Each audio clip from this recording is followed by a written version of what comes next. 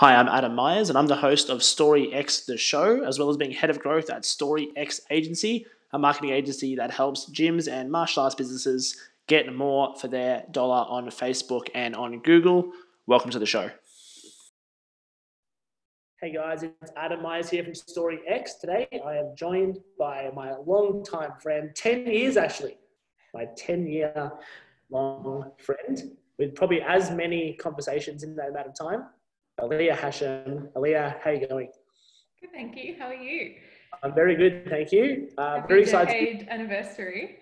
Happy decade anniversary. It's been an exciting 10 years, obviously.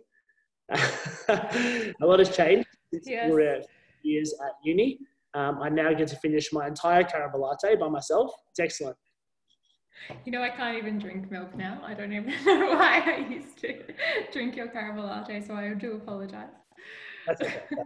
I was only on a big W wage. What's sharing a coffee every day going to do? You know, it's all good. In the 8 a.m. psych too. Yeah. Those were the days.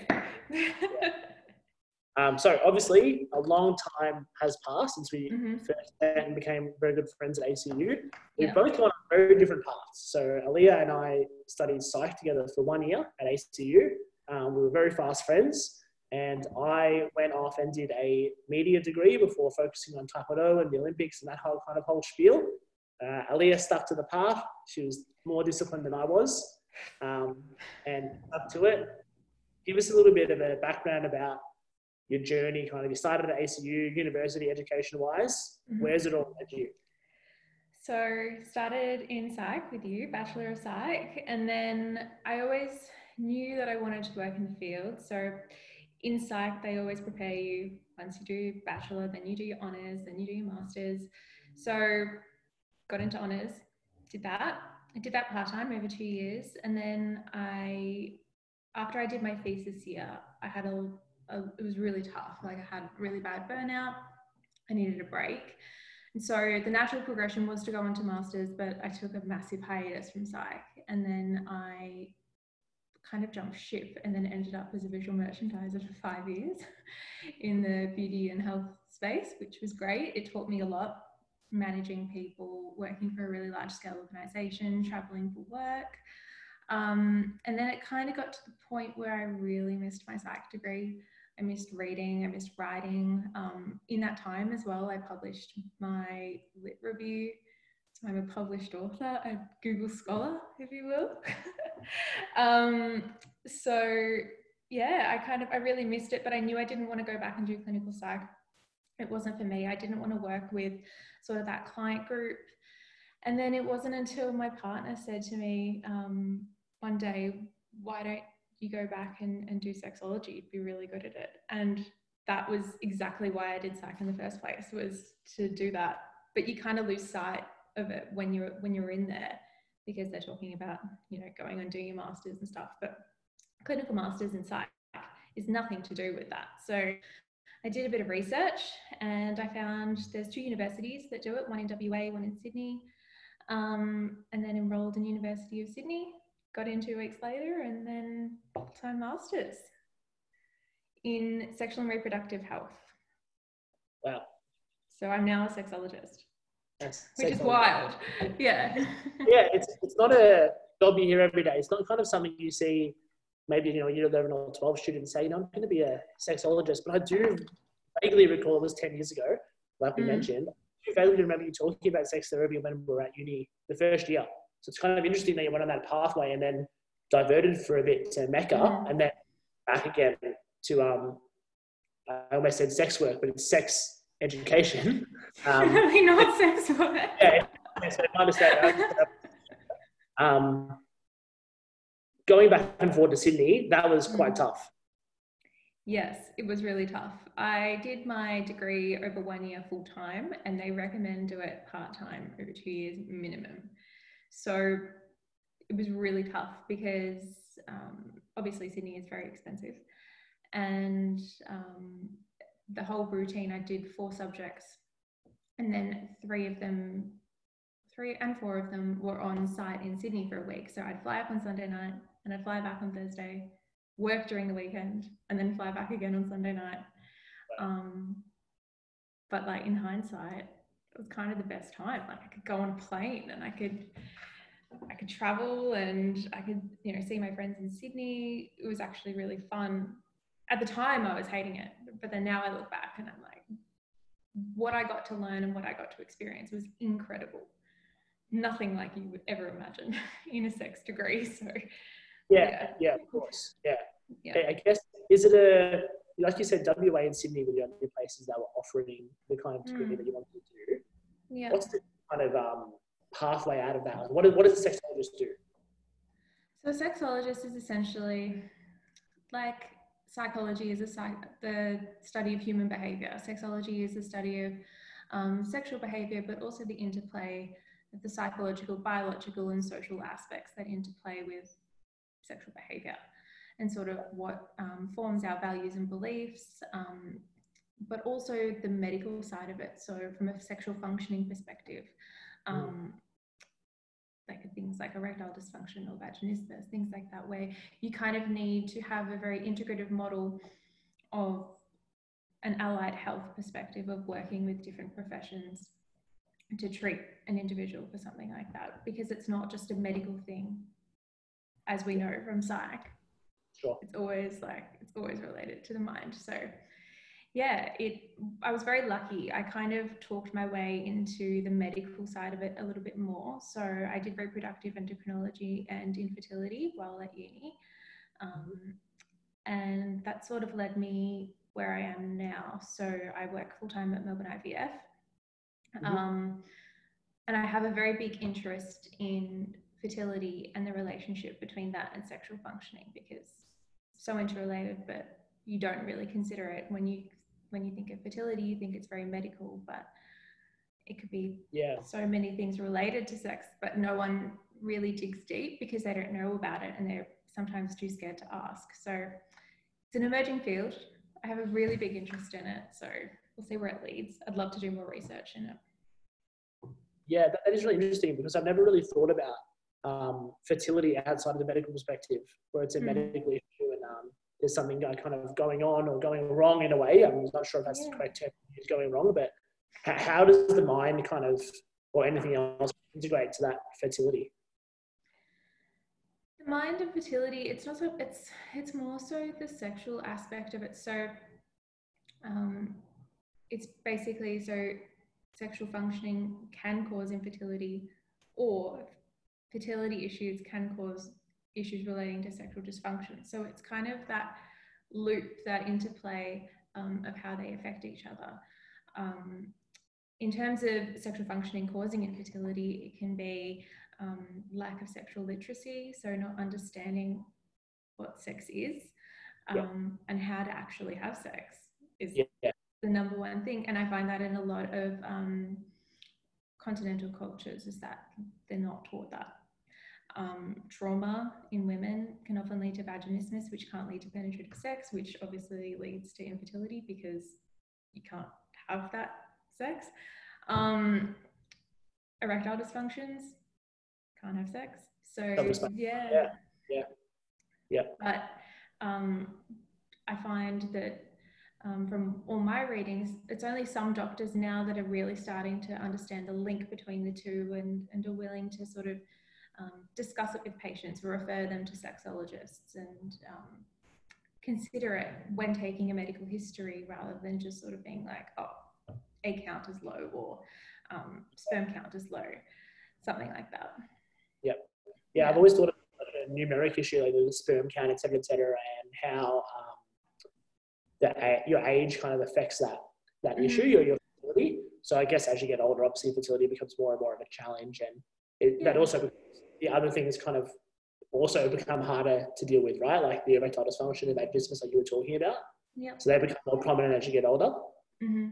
No, issues related to erectile functioning definitely become more apparent as we get older. But sort of vaginismus, vaginismus is more of a psychological condition. So they find that, if you have a traumatic experience, such as childbirth, for example, you're more likely to develop a condition like vaginismus, or a painful experience, anything like that. because the mind perpetuates the fear, which leads to the physiological reaction of closing in and not being able to penetrate. So, right, yeah. Yeah. Do I sound like I know what I'm talking about? You definitely do. Yeah. I mean, I feel like I'm being interviewed actually in my own show. No. I don't know anything about this stuff. It's really interesting to listen to.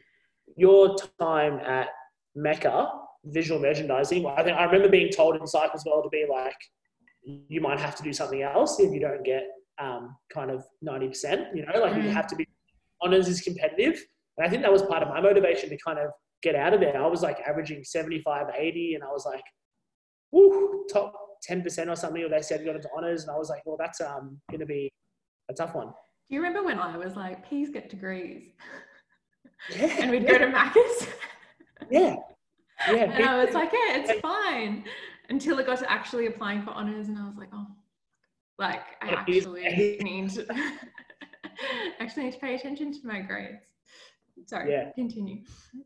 No, that's okay. Look, I was really demotivated after that experience. I was like, you know, I kind of really wanted to do it. I wanted to go down the therapy route and that kind of stuff. And what psych was going to be the thing that I wanted to do, obviously, because of my interest in high performance sport.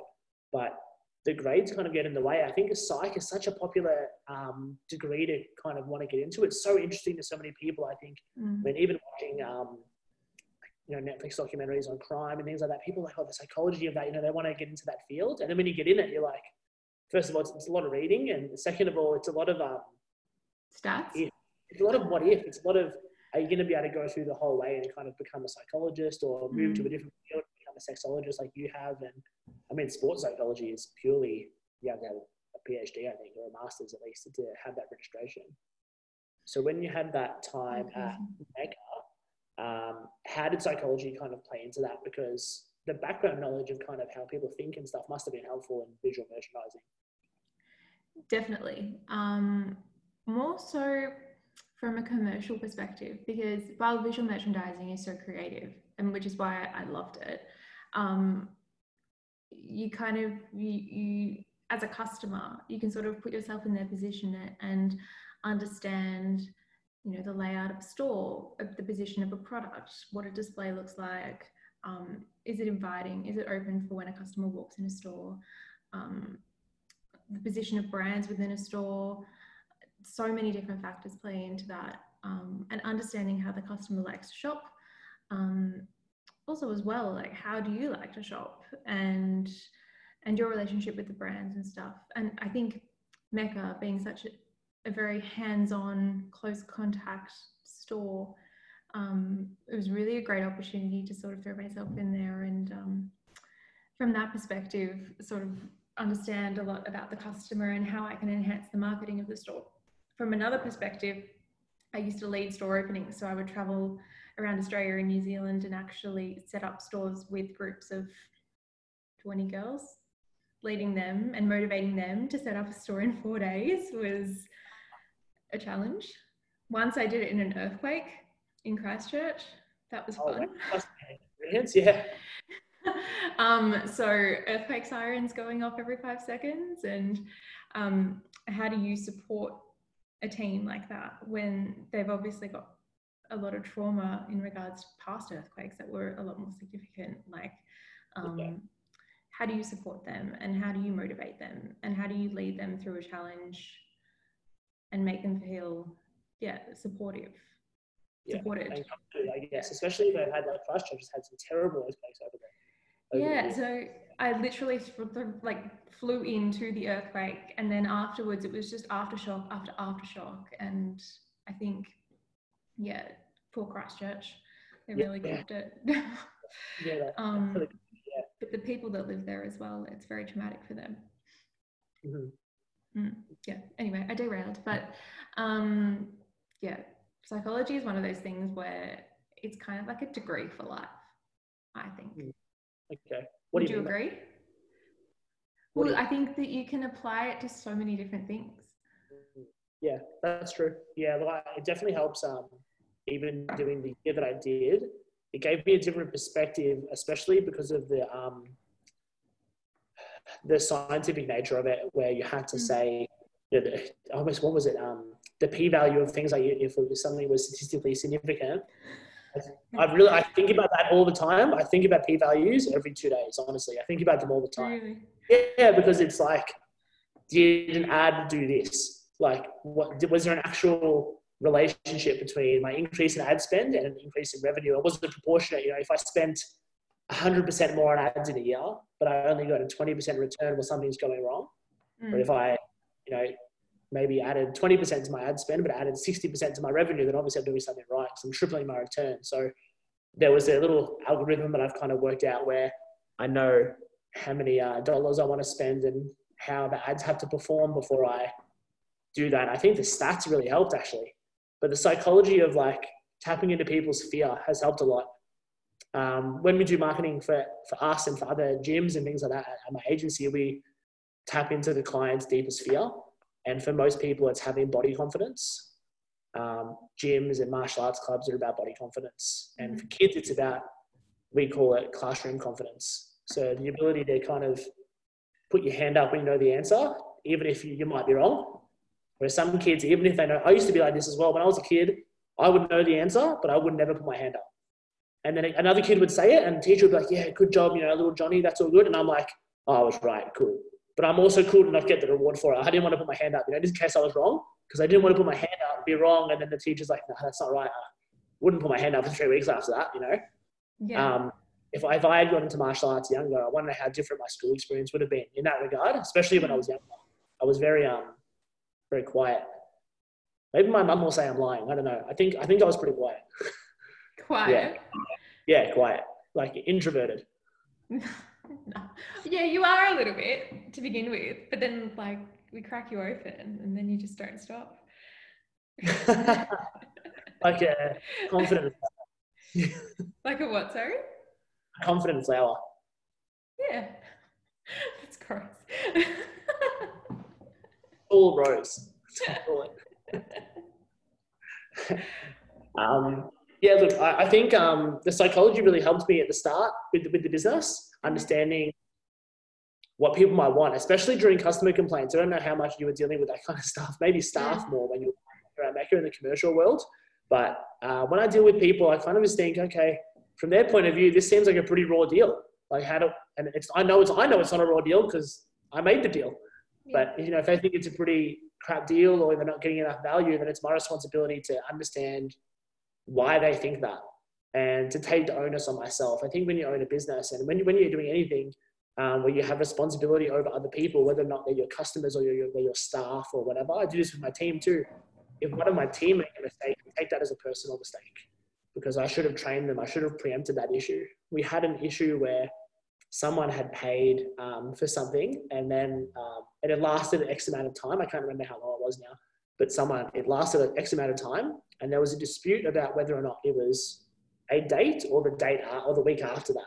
And it's just 1 week, right? So one of my friends who owns a gym said, no, you're right. You have to take charge. It's going to be that later date, or the earlier date rather. They have to start paying again. And I'm under the impression of like, look, they're sure it's a week. Am I going to argue and lose a client over like $30? I'd rather just let them have it for $30 and then say, if they get in the car and they think, yeah, I really showed him, he's still paying $30 next week. It's all good for me, I don't mind. But it's also, yeah, I really showed him, but he did something for me. I respect that. I'm more likely to come back and spend my money there rather than jump ship and go to another gym. Yeah, exactly right. Yeah, because in the age of social media as well, business is so dictated by your social credibility, and we do a good job, I think, at our businesses about making sure that our customers know why they're paying for their kids to attend the martial arts gym or why they're paying to attend our actual physical like fitness gym. Because if you kind of, how do I say it? If you're not sure why you're paying for something in a situation like this, like during COVID, it's the first thing to go, 100%. But again, we did experience obviously a massive loss anyway. Everyone has, that's fine. I'm not going to lie and pretend that I've not lost any clients. I'm not perfect. But we could have lost more if we weren't as open and honest about what was going on in our lives here as well. You know, like if I just said, hey, you know, everything's fine, it's all good, you can cancel, it's all fine. You have to be honest with people. Hey guys, if you don't stay, we might not have anything to come back to. And people responded to that. You know, if you don't want to pay, that's cool. I had several conversations with people who had lost their jobs, and I was honest with them. Look, if you can't pay this, can you pay X instead? And that really worked out. And, you know, some of those people cancelled anyway, and some of them will probably stay for life now because of the way we treated them in this situation. I think a lot of it is about empathy. Yeah. Obviously working at Melbourne IVF and dealing with patients who come to the service incredibly frustrated because their bodies let them down and you know, they're experiencing fertility issues. If you have empathy, it can take you miles, I think. Yeah. Especially when dealing with complaints and things like that, you just have to understand where they're coming from and recognize their struggles and voice them to them. And then they're like, she understands me. I get it. Like, yeah, it makes such a difference. I think most people, when they're in that kind of like, that yellow zone, that complaint, so that's the teaching coming out of the yellow zone of a kid where they're just about to blow, like there's a kid that, you know, it's really angry or a customer or whatever. I used to work in returns and lay-by at BW as well. So this is in the western suburbs of Melbourne. So if anyone knows how to dodge a tape, he knows how to dodge a roll of sticky tape or a shoe or That is not surprising. Oh yeah, it was rough. It taught me a lot of lessons. You know, it's like those. I worked in jobs where I was cold calling people, trying to get them to buy advertising space in magazines, and you kind of just on the phone all day, and everyone's just telling you to F off. You know, it's just it's unbelievable. So once you're in those environments for a while, you kind of develop this skin where you're like, you know what? If this person believes that, I just want to understand why they believe it. And normally they actually don't know why they don't believe it. They're just sure they're right, you know? And once you can kind of coax them out of it into being calm, it's almost like that movie Inception. You make it think it's their idea. Yeah, pretty much. But I was also thinking it's a very Don Draper of you. Very Don Draper of me to make it think it's their idea. Yeah. And to sell it to them. Yeah, to sell them the idea. Yeah. I sell them the idea that they're right, but their new opinion is what I really wanted them to think anyway. I would call it kinds of manipulation, because manipulation probably has a negative word on it, a negative spin on it, but it's them understanding that there's only one way that we're going to get out of this. The point is for them to understand why it's the best way, not just me shoving it down their throat, like you have to do this. This is the term. I never use the word terms and conditions because it just escalates everyone. It's like it escalates everyone, but people either will like get escalated or like completely tune out. Yeah. If you say, well, you need to follow your contract, terms and conditions, or calm down, any of those three things, just don't do that. Just don't say that to anyone. Ever, actually. Don't ever say it. I talk about it with my team, the terms and conditions, because we have them just in case. Yeah. I'm happy to bend them if the person is reasonable. You know, you have to just be a reasonable person. I think most people come in with that like fire in their eyes, and you just have to learn how to put out the fire, especially in all businesses, I think. Yeah. All businesses literally is just putting out fires. Yeah. It's putting out fires every day.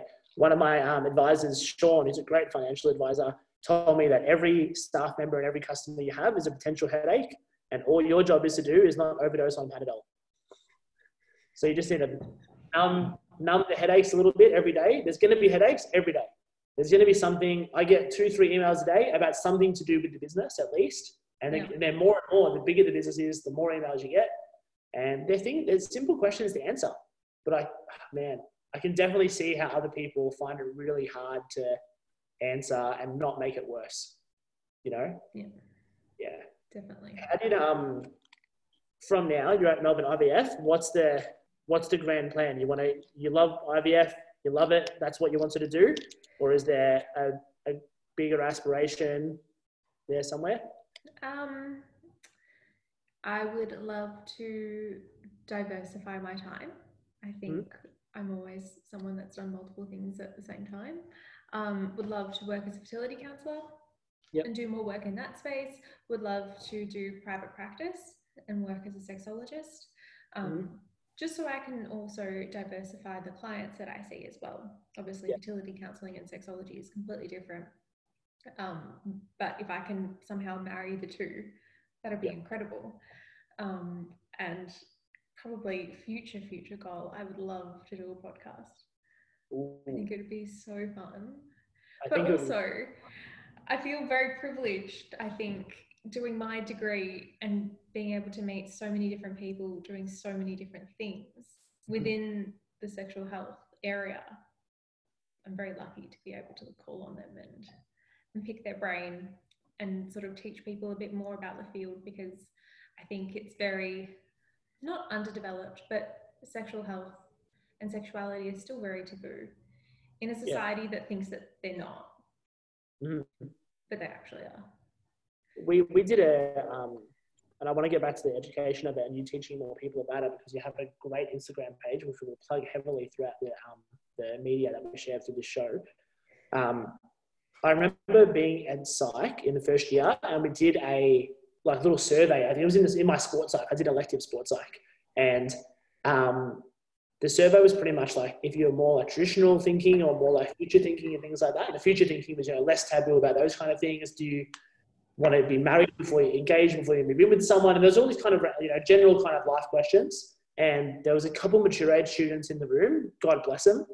And they were... Wow, the mature age students. Yeah, and they thought, and they weren't super old. I'm talking about, like where we are now, late 20s, early 30s.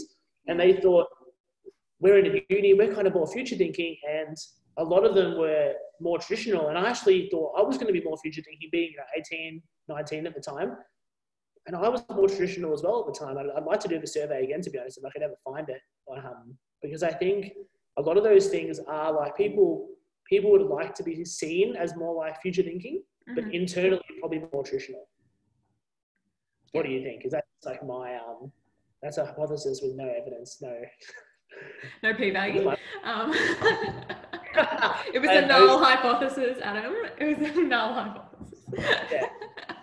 Are you talking about in terms of person's beliefs around sex and sexuality? Yeah, definitely. Yeah, their beliefs around sex. Yeah. Yeah, 100%. I think people like to think that they're very open and accepting and sort of up with the times. Yeah. But I definitely see a bit of what's the word? Where they feel it's completely escaped me, but resistance to learning and accepting. I find it particularly evident in stuff about the trans population and gender diversity and things like that. I think we still have a long way to go in terms of that. I had a whole subject related to it, and it just opened my eyes and blew my mind about how far we have to go to being truly accepting. How long have same-sex marriage was legalized in 2017? I remember because I was working at the school, and the vote was announced during the middle of the day. It was like 10 or 11 o'clock in the morning. I remember thinking, this is going to be an absolute landslide. We're so far ahead of this same-sex marriage debate. It's going to be an absolute landslide. And it was like 60% or something. It was almost half. It was like just barely enough to make it a law. Yeah. And I remember thinking, no way. I was expecting, because there was a lot of Facebook fury, kind of like what's happening now with coronavirus. And I just kind of expected it to be like 90-10 or something. And everyone in the 10% was just going to be shut up about it. And I was like, oh, it actually almost didn't even go through.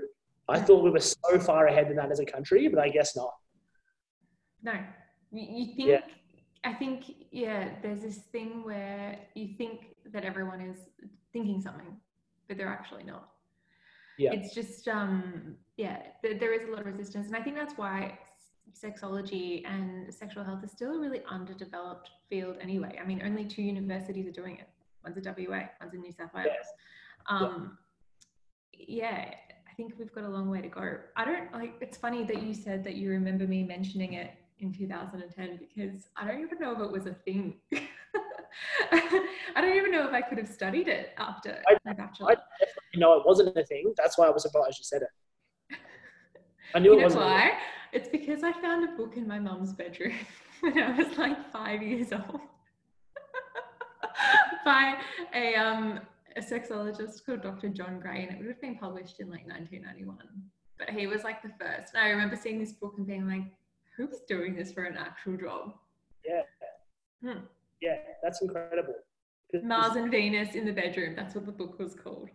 There you go. That's an excellent memory. I have a strange memory of things like that, where I remember very small things people have said. I've said that to my friends before, like, remember when you said that? And he's like, when did I say that? And I was like 2014. I have this weird, what a useless eidetic skill to have. The amount of quotes that you probably remember from me in 2010. Yeah. What was the guy's name? I shouldn't say his name, actually. I do remember his name. Yeah, the tutor. He was brilliant. Yeah. He was brilliant. Very good. And the philosophy was very good as well. I want to bring it back to your Instagram account. Great Sexpectations. Firstly, I love the content on there. I'm learning a lot from it. It's brilliant. I love the branding. From a marketing point of view, I love how it looks. The grid looks great. That's the best Instagram compliment you can get. The grid looks great. It's very educational. And actually, you know what? It's probably one of the best usernames I've seen. It's a great name. You know what? It took me so long to think of the name. And then it just came to me when I was walking to the bathroom one day. And then I messaged my partner and I was like, I've got it. I found it. It's a great name. It's such a good name. Great.expectations on great.sexpectations on Instagram. It's not easily forgotten. What's the mission there with the page? Is that to kind of lead into that fertility counseling and kind of like the next diversification of your time? The page, I always wanted to do a page, and then I guess it kicked off first lockdown when I wasn't working. It was more, I guess I'm so passionate about that educational side of things and about quote unquote normalizing the conversation. Yeah. Because like I said, I think that everyone's quite interested in it, but it's also really threatening content. Like unless you go and look for it on the internet, porn would probably come up if you wanted to type in half the things that is on there. Yeah. So what I really wanted to do with Great Sexpectations was make it really beautiful. So thank you for saying that my grid looks nice. Make it really approachable for people so that they feel comfortable coming to the page and actually accessing the information and taking something away from it. I always say, if you're on a train or a tram, not that we are at the moment, but would you feel comfortable being on it in public transport if someone was looking over your shoulder? Yeah. Because if you're following a sex account and a very pornographic image comes up, the first thing you do is close it down and get rid of it. So if I can make it really accessible to people and they can take something away from it, no matter what. I mean, I talk about so many different things on there. I guess I'm trying to normalize a conversation around sex, pleasure, as well as fertility, because both male and females experience fertility issues, whether they're trying for a baby or they're not. So, it's something that I'm really interested in, and hopefully that translates. I get very excited writing content for it and whizzing it up. So, but I'm very open to people's feedback too, because I want to tailor content for people. I don't want to just regurgitate things that I find interesting. Yeah. I think Instagram and Facebook, especially Instagram now, Facebook is more of a news aggregator than it is a content distributor.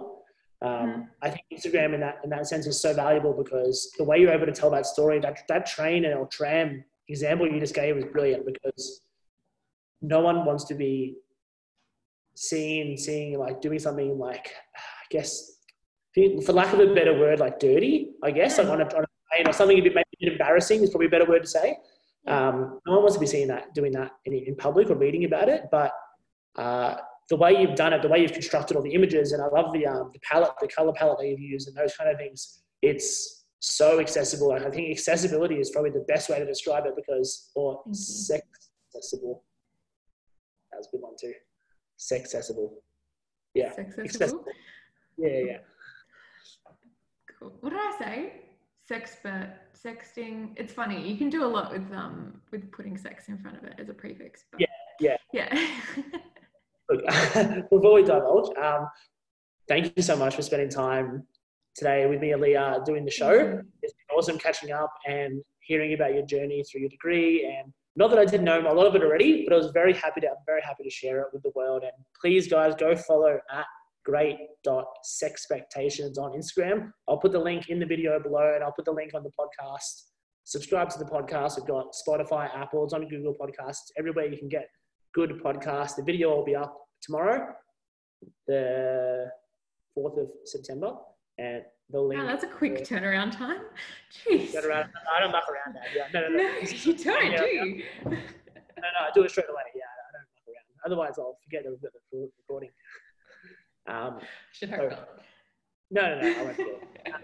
Well, thank you so much, Aaliyah. Really appreciate it. Guys, subscribe to Aaliyah's Instagram page. Go follow her and check it out. Thank you. Thank you.